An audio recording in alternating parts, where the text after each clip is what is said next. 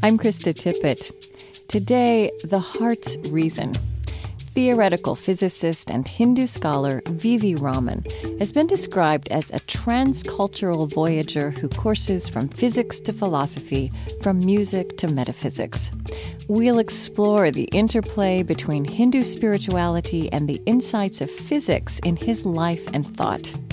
Science enables us to understand the laws and principles by which the universe is constructed, it functions.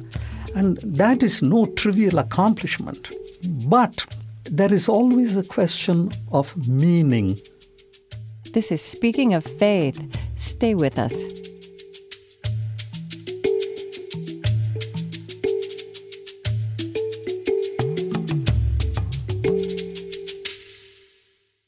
I'm Krista Tippett. Theoretical physicist and Hindu scholar V.V. Raman has been described as a transcultural voyager who finds meaning in life as he courses from physics to philosophy, from music to metaphysics, from Bhagavad Gita to Gregorian chants. He's an esteemed voice in the global dialogue between scientific and religious perspectives that is often obscured by headlines of a science-religion clash. Where American culture finds cognitive dissonance, V.V. Raman describes a consonance of experience. From American Public Media, this is Speaking of Faith, public radio's conversation about religion, meaning, ethics, and ideas. Today, the heart's reason, Hinduism and science with V.V. Raman.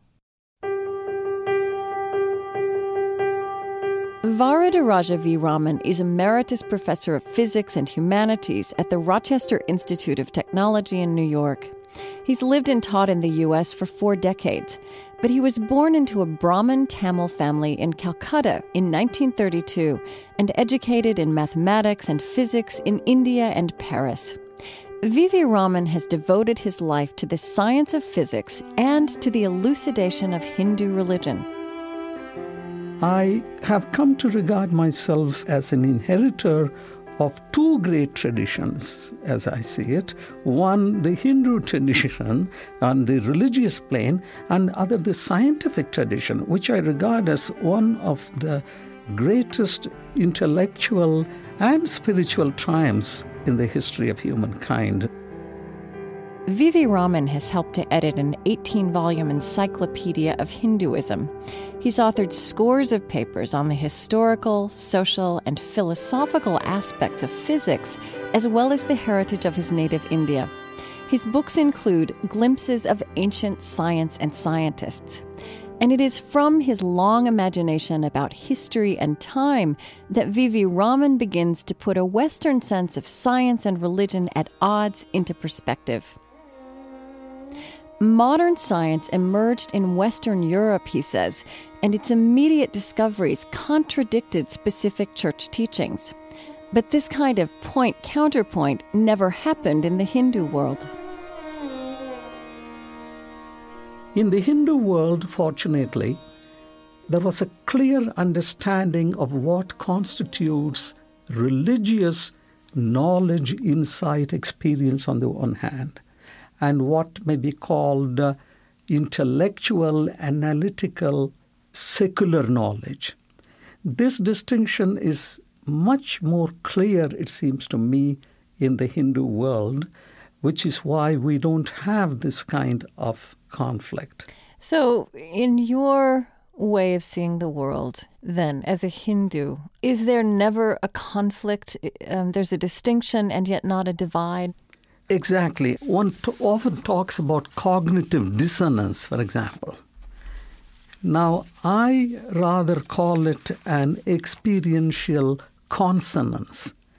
And what I mean by that is that it is possible to distinguish between what we understand and explain in the logical and analytical framework, which is what science provides, and to distinguish it from another level of experiencing the world, which comes from what may be called deep involvement. It is not unlike enjoying music on the one hand, right, and then proving a geometrical theorem. You can do those are both. two kinds of, right. These are two kinds of experience, and the human spirit, if I use the word, is so complex, and the human dimension, that we have all kinds of possibilities. And one of the unfortunate consequences to me of the successes of the sciences is this addiction, as it were, to rationality. An addiction to rationality. By which I mean that every single aspect of human experience must be subjected to rigid rationality. Now, I have the greatest respect for reason and rationality, but I also think of, from the ecclesiastics, you may say, to everything there is a season and a time, to every purpose under heaven, right, which has been articulated by thinkers through the ages in all the cultures, I would say. When Pascal wrote his famous statement, le cœur a ses raisons que la raison ne connaît pas. The heart has its reasons which reason doesn't understand. Those are ways by which the enlightened thinkers and visionaries understood that the world is far too complex for us to really rigidly put everything under the straitjacket of reason, as it were. You make a point in something you've written that reflects an observation I've made, that so much of our cultural debate about science and religion seems to assume that science and religion pose competing answers to the same questions, but in fact they pose different questions. And you also note that in Tamil there's a distinction linguistically between why as a causative question, the way science might ask why of a problem, and why as a teleological question, the way religion might ask it. I thought that was very interesting. I think it's a very, very important distinction, because both kinds of why are important in that the human mind cannot escape those questions. We are intrigued by many. And we start asking those questions from a very young age, don't we? Very young age. But the languages influence sometimes our way of thinking, because when we talk, as I gave that example, I sometimes ask my students, why are you taking this course? Some students may say, because it is required in my curriculum. Others may say, because I want to learn what you are going to talk about. Mm-hmm. Now, you see, these two answers both are legitimate answers to the same question, but the first answer implies a framework in which the student is operating. Right. It's kind of a logical framework. But the second is a purposeful, a teleological, the second one, because I want to learn, it's in the future. Whereas the first one is because that's how the rules are set up. Mm. So both questions are relevant, interesting, except that, as I see it, the question about why, in the deeper sense of what is the purpose of this universe, why am I here, and why was the world created at all, why are the laws such as they are, those are very fundamental questions for which we may never be able to find answers which are unanimously acceptable.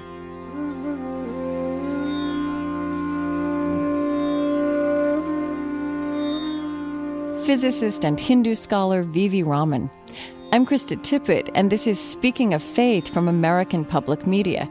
Today exploring the intersection of scientific knowledge and Hindu spirituality in V.V. Raman's life.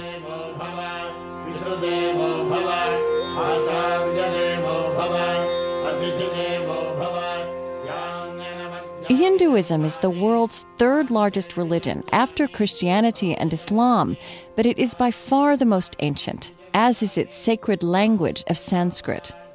Alone among the world's major traditions, though, Hinduism has no known founder and no identifiable point of origin in history. V.V. Raman has called Hinduism a cultural religious worldview that has given rise to an impressive body of sacred literature, magnificent art, great music, majestic architecture, and profound philosophy. Its foundational truths are captured in ancient scriptures known as Vedas and conveyed by epic poetry and sagas such as the Bhagavad Gita. One of V.V. Raman's starting points for imagining the compatibility of science and religion is the impulse of universality that he finds both at the heart of science and in Hindu spirituality.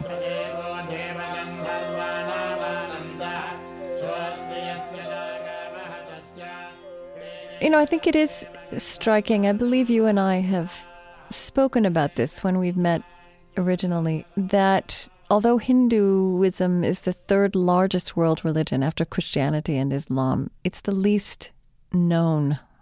It's the least in the headlines, partly for positive, because it's not so much making the news in so many negative ways these days. But it's not as well known in U.S. culture, even as Buddhism, which grew of Hinduism. So if people have images at all in their heads, if they don't know anything, but they have a picture of Hinduism, it is of this multitude of deities. And that does not evoke universality, and nor does it evoke a religion that is compatible with logical thinking. So, talk to me about how you would you respond to those kinds of stereotyped images that are out there. Or partial, let's say.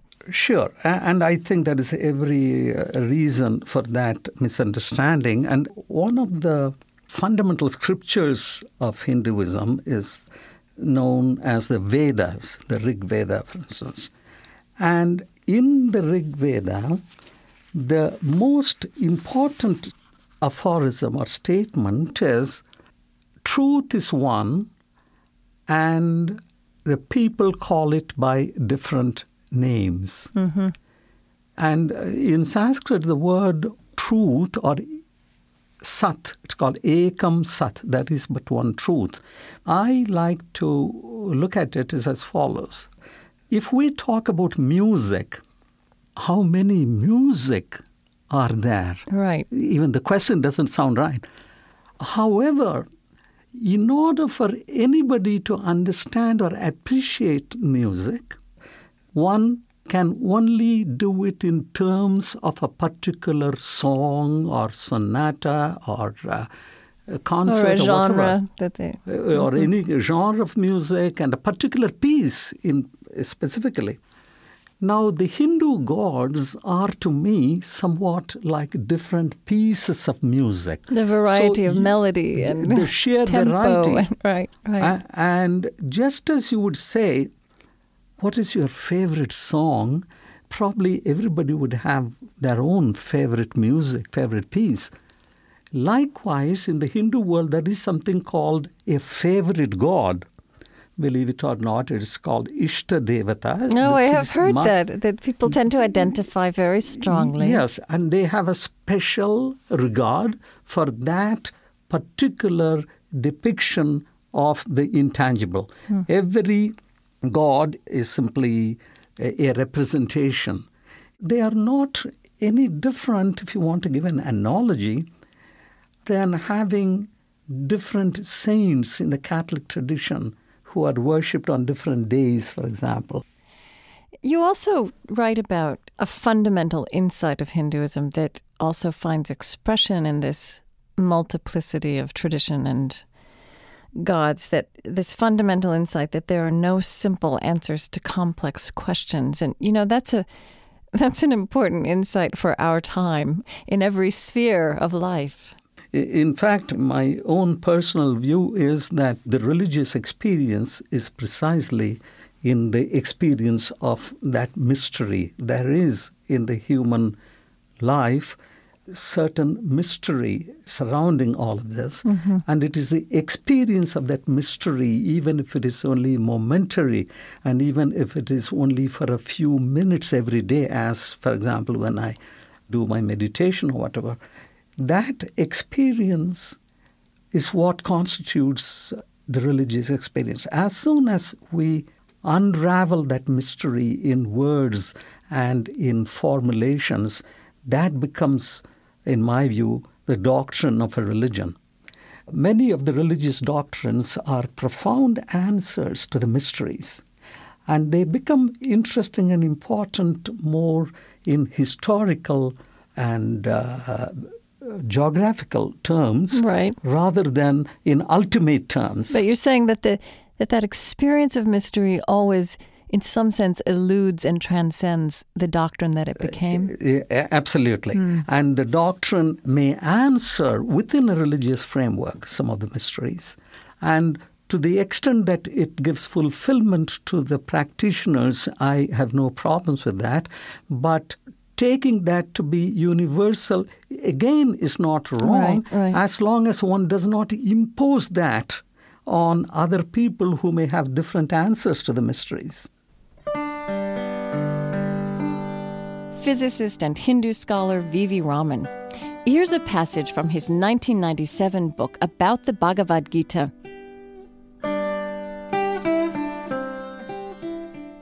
These lines in the Bhagavad Gita express one of the fundamental tenets of the Hindu worldview, indeed the doctrinal essence of Hinduism.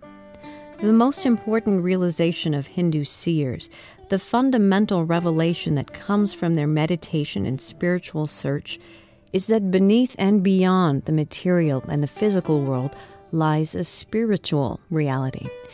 It's only when one recognizes this that one has truly lived the human life. An analogy with the physicist's endeavor may clarify this thesis. We see, observe, and experience countless physical phenomena around us: lightning and sunrise, erosion of rocks and the colors of the rainbow, the blossoming of flowers and the freezing of water in the cold, and many more.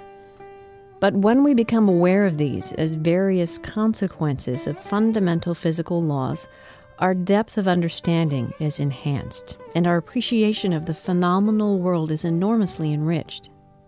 Likewise, say the seers, when we become aware of the spiritual substratum of the universe, our experience of it is heightened 1,000-fold. Indeed, it is only when we achieve this that we really begin to see, that is, to understand anything.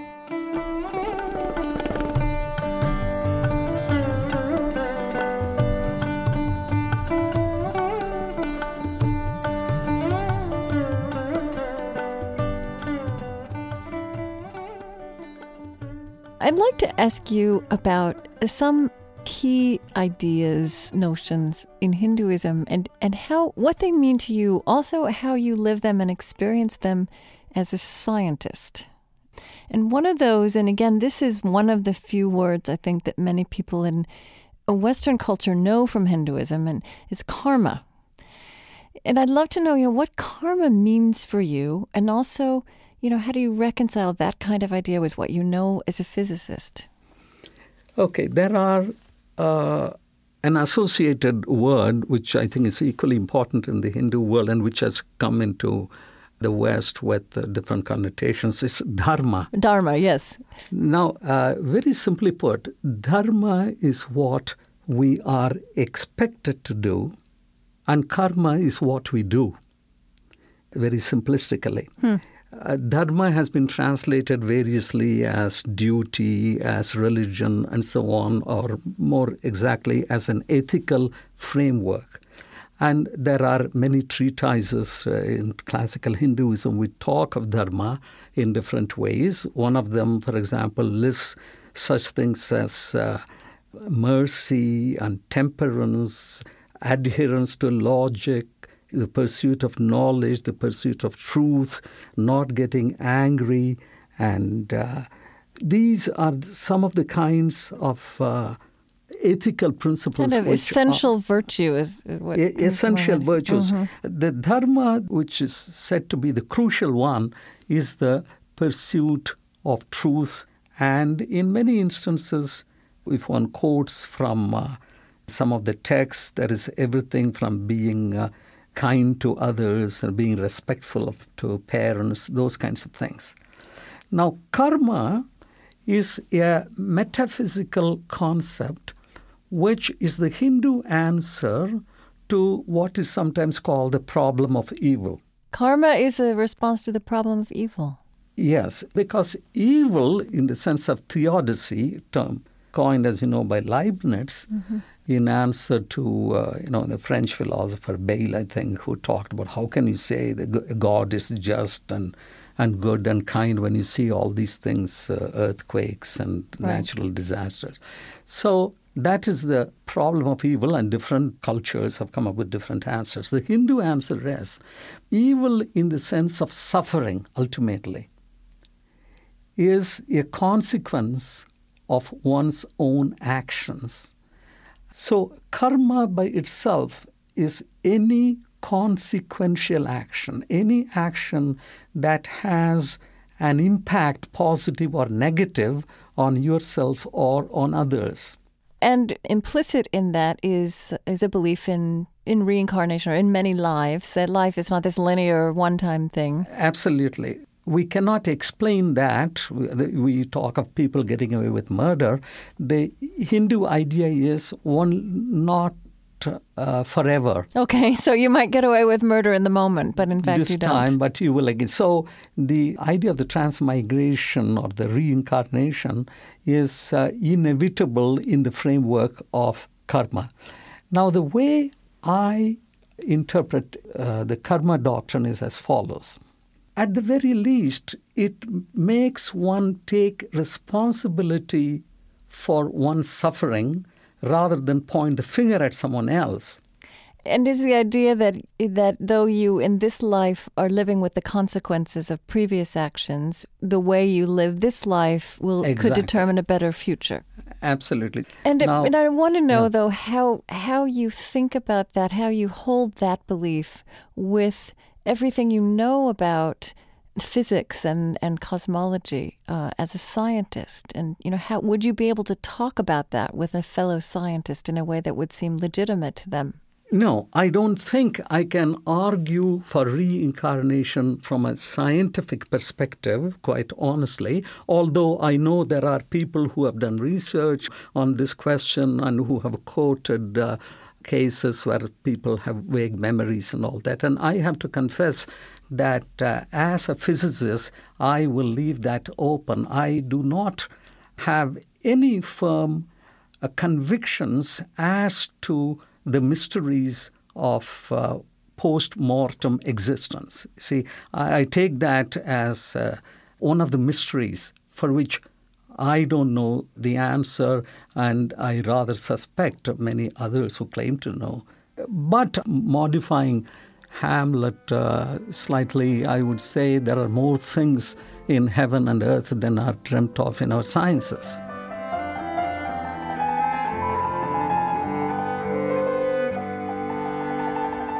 Physicist and Hindu scholar V.V. Raman. This is Speaking of Faith. After a short break, more conversation with V.V. Raman, including his idea that poetry is to the human condition what the telescope is to a scientist.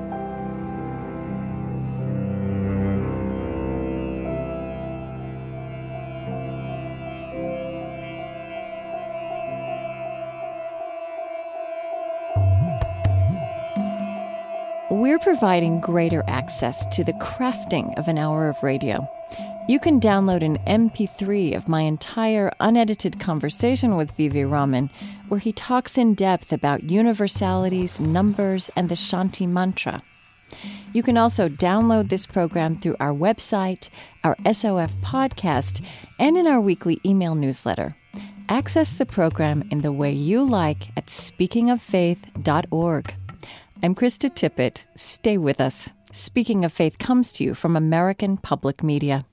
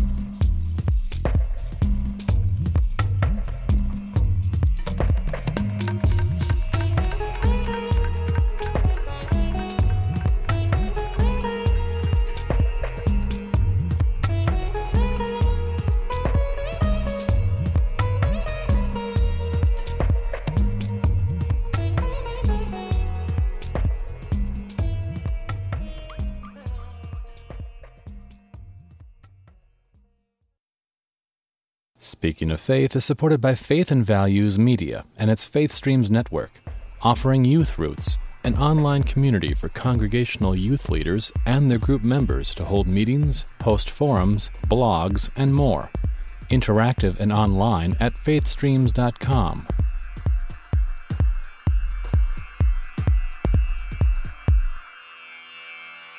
Welcome back to Speaking of Faith, Public Radio's conversation about religion, meaning, ethics, and ideas. I'm Krista Tippett. Today, The Heart's Reason, a conversation about Hinduism and science with V.V. Raman. He's a physicist and a participant in the emerging global dialogue between science and religion. For many years, he's written frequent short essays for friends and colleagues on art, religion, and science. He's reflected on diverse religious figures, world leaders, and history, ancient and modern. Here are some lines from one personal essay V.V. Raman sent to friends and colleagues. We use words to talk. We enjoy music. We play with numbers. In the Hindu framework, there is a goddess who gives us words and language and music and numbers. That goddess is called Sarasvati. Today, the Hindu world celebrates that name joyously and ceremoniously. By tradition, we are not allowed to read today. Books in the house are placed on a pedestal and worshipped. But tomorrow, at crack of dawn, children are expected to rise early from bed and read from a book, with the resolve to do that every day of the year. Here is a traditional prayer to Sarasvati.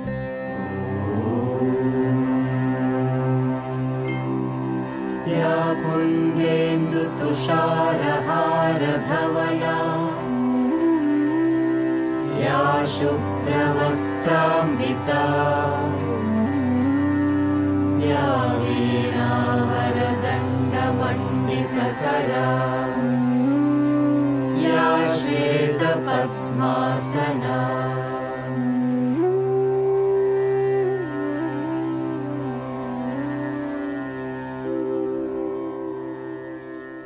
You write about in the Hindu framework, there's a goddess who gives words and language and music and numbers.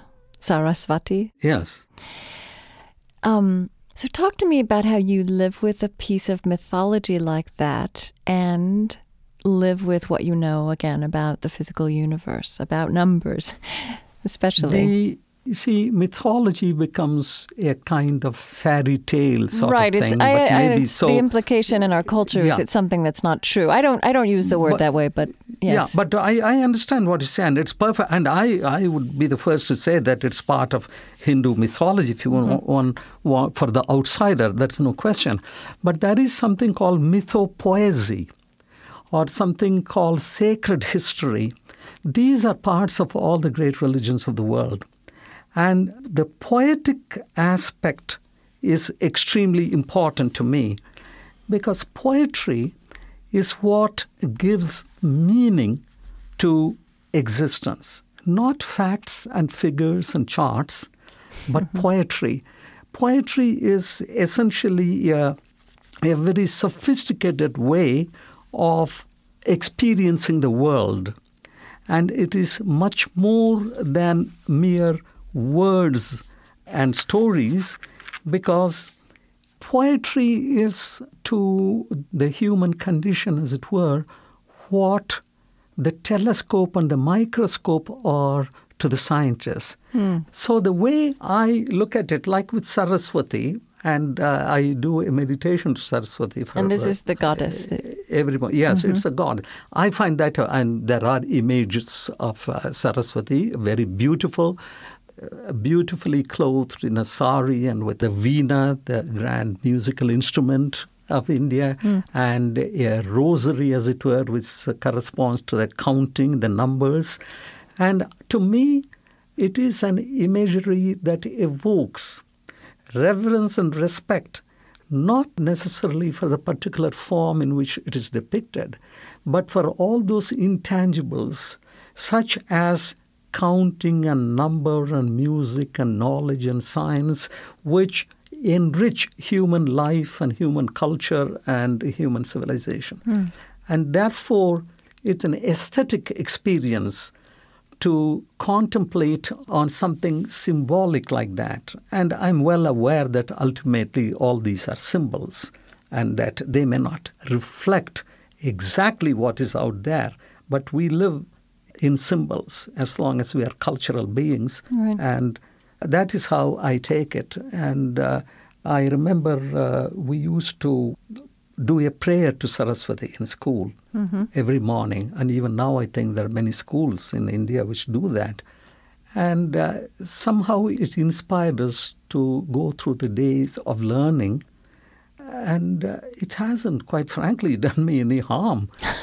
Because what I mean by that is I'm amazed at the kind of objections people raise to having a moment of prayer in school in America. Now, believe it or not, I also went for some time to a Jesuit school, and I repeated Pater Noster in Latin. That didn't do me any harm either.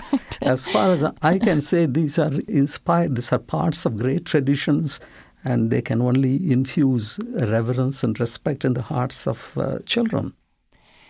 You've noted that there's a fascinating importance of numbers in both science and religion. And I'd like for you to say something about that, because it is quite interesting when you start thinking about it.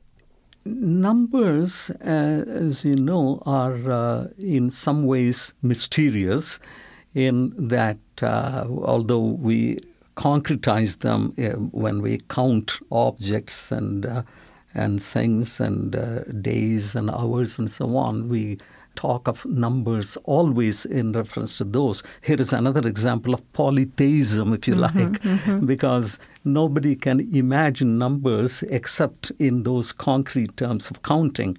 And that numbers themselves are far more abstract. And philosophers of mathematics have often wondered or argued about whether numbers like the so-called irrational numbers and transcendental numbers and transfinite numbers, do they have any reality?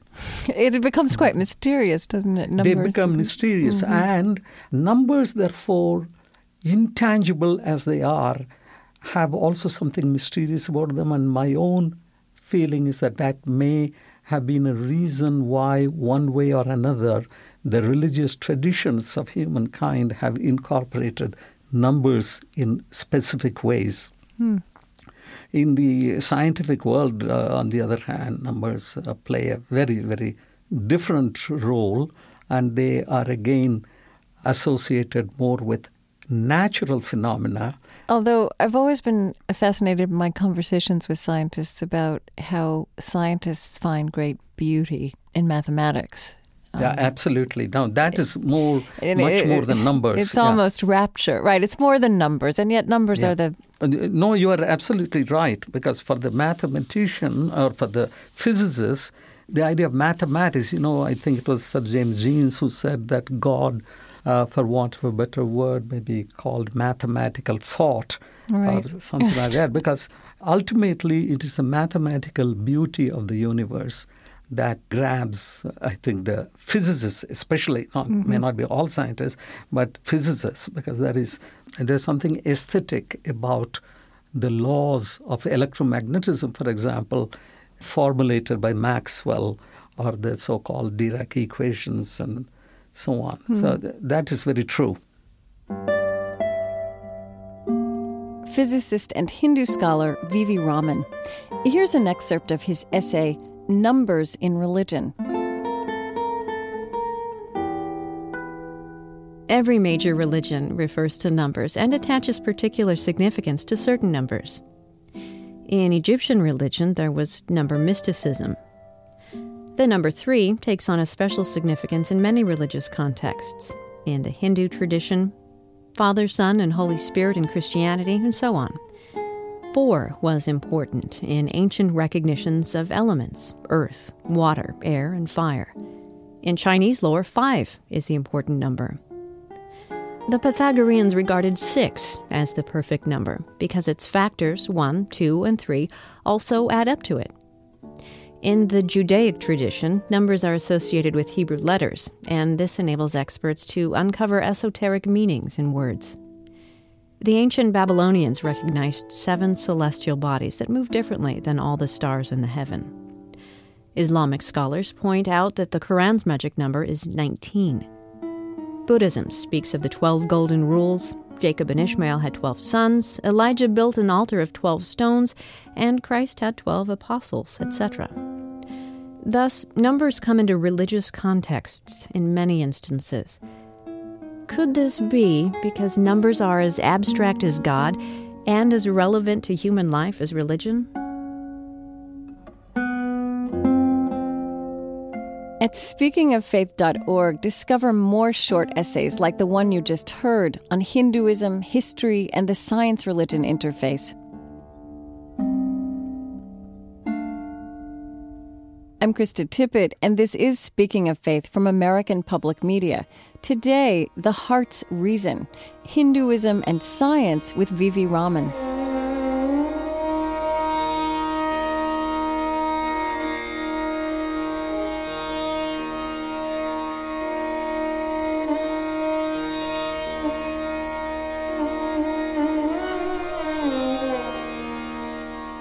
I'd like to ask you, we've been talking about how your religious sensibility, how that relates to your scientific sensibility. I'd like to ask another question. You talked about how karma is a Hindu response to the problem of evil.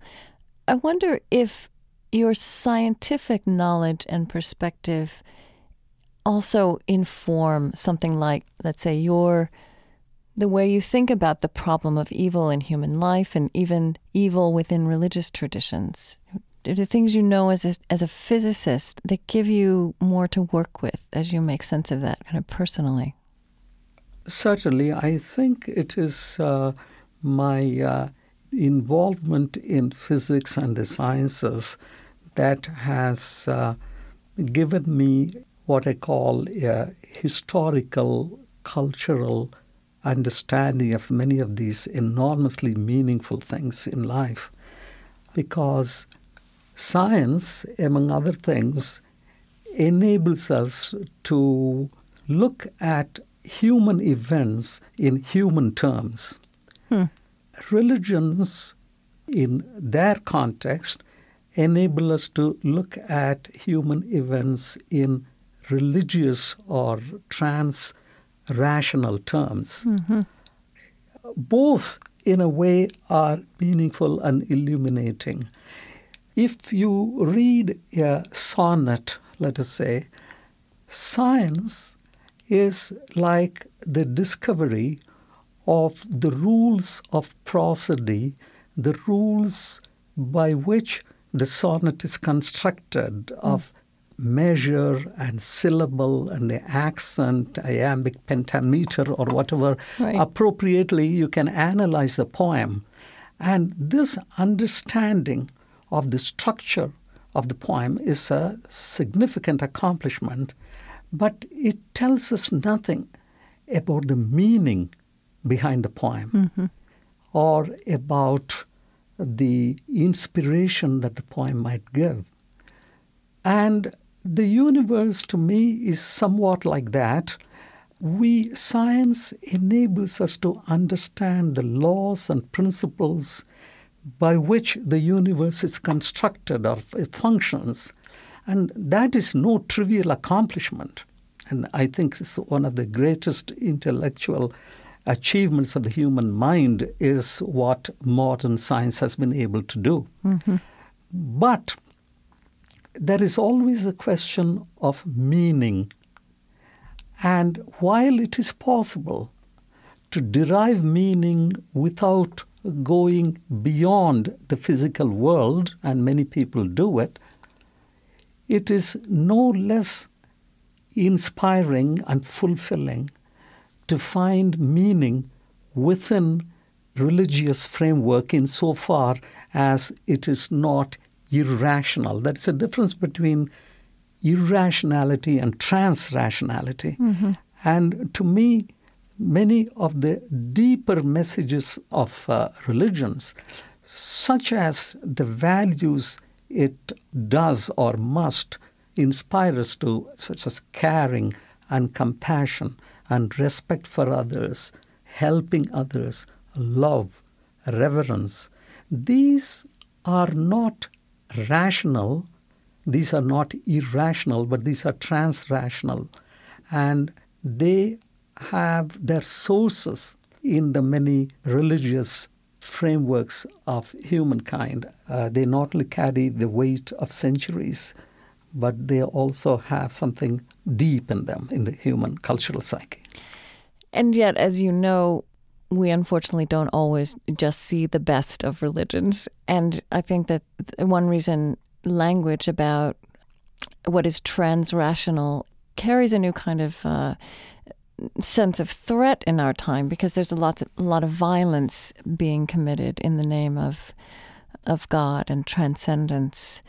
How do you watch that, and how do you think about that? That is a perennial problem. I have tried naturally to articulate whatever is the best and illuminating in the religious traditions, if only because there is ample evidence of whatever is worst in the daily news. Nobody needs to articulate that. Yeah, and yes. It is depressing that we live in an age when religions have become associated with politics and violence and war and recriminations, that if anybody is to grieve for this, it should be the gods above. Because this is not what I believe religions were meant to be. And it is true that in this context, it is extremely important for the leaders, the intellectuals, and the thinkers of the world to speak out openly about all that is bad and evil that has come out of religions. But given that religion is such an intrinsic part of human culture and means so much to at least 4, perhaps 5 billion human beings, what can be realistically done, in my view, is to, if one may use the term, tame or bring out whatever is still good and worthy in religions. Perhaps one could say that a dark side of Hinduism, which seems to me to defy this virtue of universality, is the caste system. No, that is a very important point. I don't want to be apologetic here. I will be the first to say, and I'm part of a group which a growing number of Hindus, both in India and abroad, are speaking out and writing against the evils of the caste system. Okay. But the point to remember is that casteism has a slowly but surely disappearing aspect of Hinduism. Okay. And all through India's history, there have been so many poets and thinkers and philosophers who have spoken out against what can only be called the scourge of casteism. Right. And it is a slow, ingrained process, but I think there are very rapid social changes. I personally, as a Hindu, I will say that I have never been pleased with casteism being part of my own religion. And although I was born in a Brahmin family, I, in fact, refused to accept the caste title that goes with my name. Therefore, it is not something that can be defended in any way in the modern world. Okay. We have changed. The world has changed in many ways, and so does Hinduism, as it ought to, as all civilized religions ought to.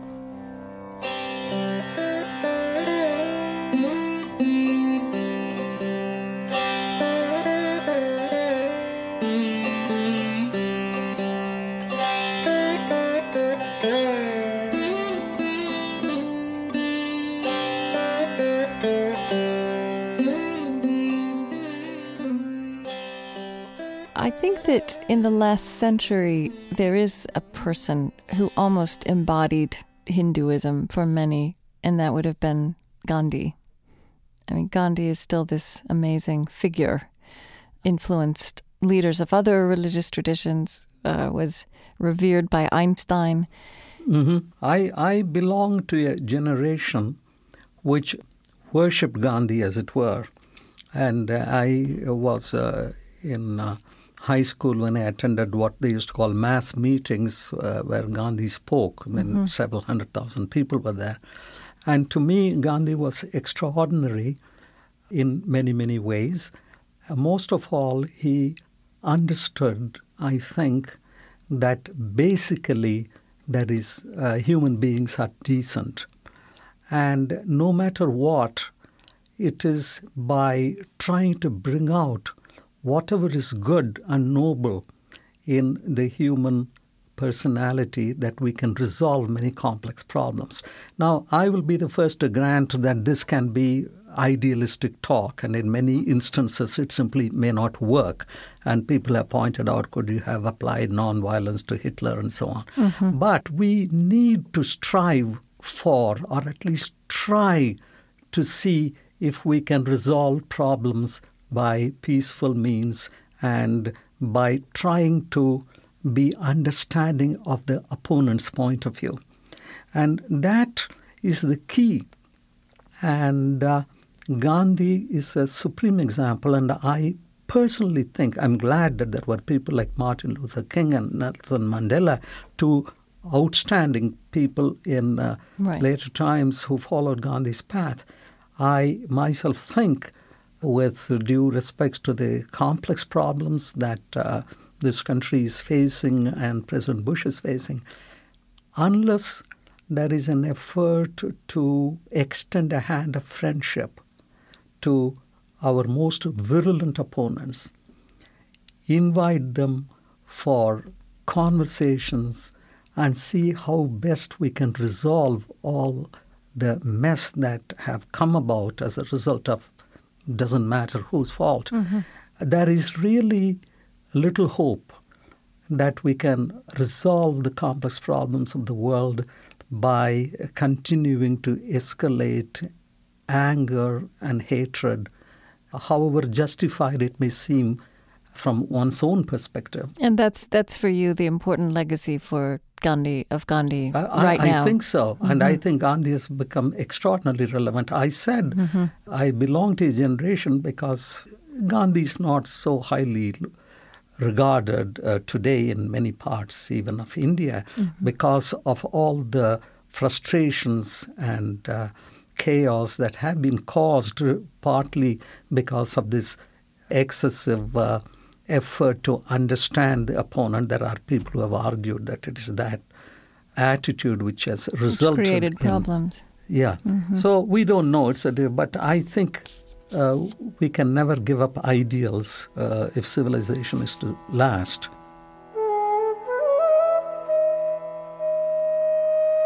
V.V. Raman is Emeritus Professor of Physics and Humanities at the Rochester Institute of Technology in New York and a member of the International Society for Science and Religion at Cambridge University. His books include Variety in Religion and Science, Daily Reflections. Here in closing is a passage from V.V. Raman's reflection in that book about the great Indian poet Rabindranath Tagore. Tagore influenced Mahatma Gandhi, and he won the Nobel Prize for Literature in 1913. Tagore was a prolific writer, musical composer, artist, but above all, a Bengali poet par excellence.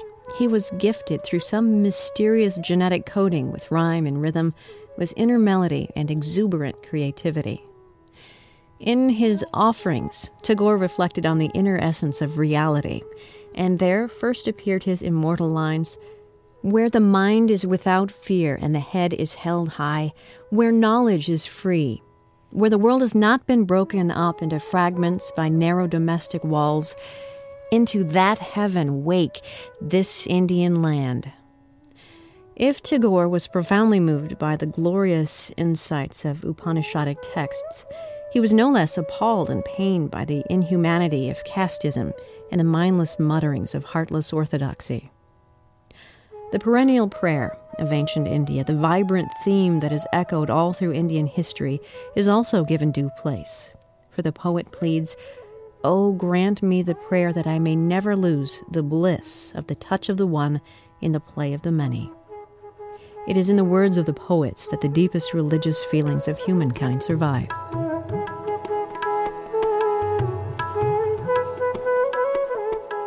Contact us and share your thoughts at speakingoffaith.org. This program's website features streaming MP3s of Indian music, explanations about its ties to Hinduism's rich traditions and texts, and lush images of festivals devoted to the goddess Sarasvati. You can also download my unedited conversation with V.V. Raman. We're sharing our behind-the-scenes process with you through our podcast, email newsletter, and website. And Speaking of Faith is now available on iTunes U, an enriching resource for teachers and lifelong learners. This free collection is organized by subject and features additional tools for learning. Let us know if you use Speaking of Faith in your courses. Your input will help shape our offering. Look for a link to iTunes U at speakingoffaith.org.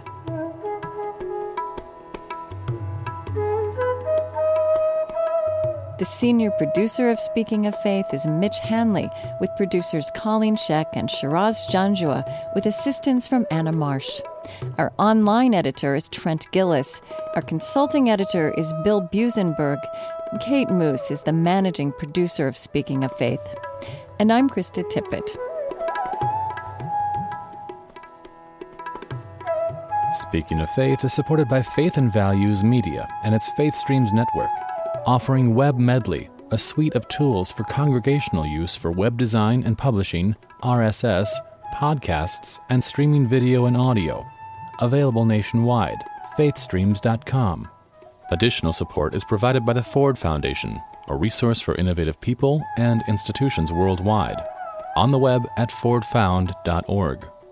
The Luce Foundation's Henry R. Luce Initiative on Religion and International Affairs, and the George Family Foundation, funding innovative ideas in integrative medicine, education, and spirituality in everyday life. Next week, we begin a two-part series on new leaders who are reshaping evangelical Christianity. We begin with progressive evangelical social activist Jim Wallis. Please join us for the next Speaking of Faith. American Public Media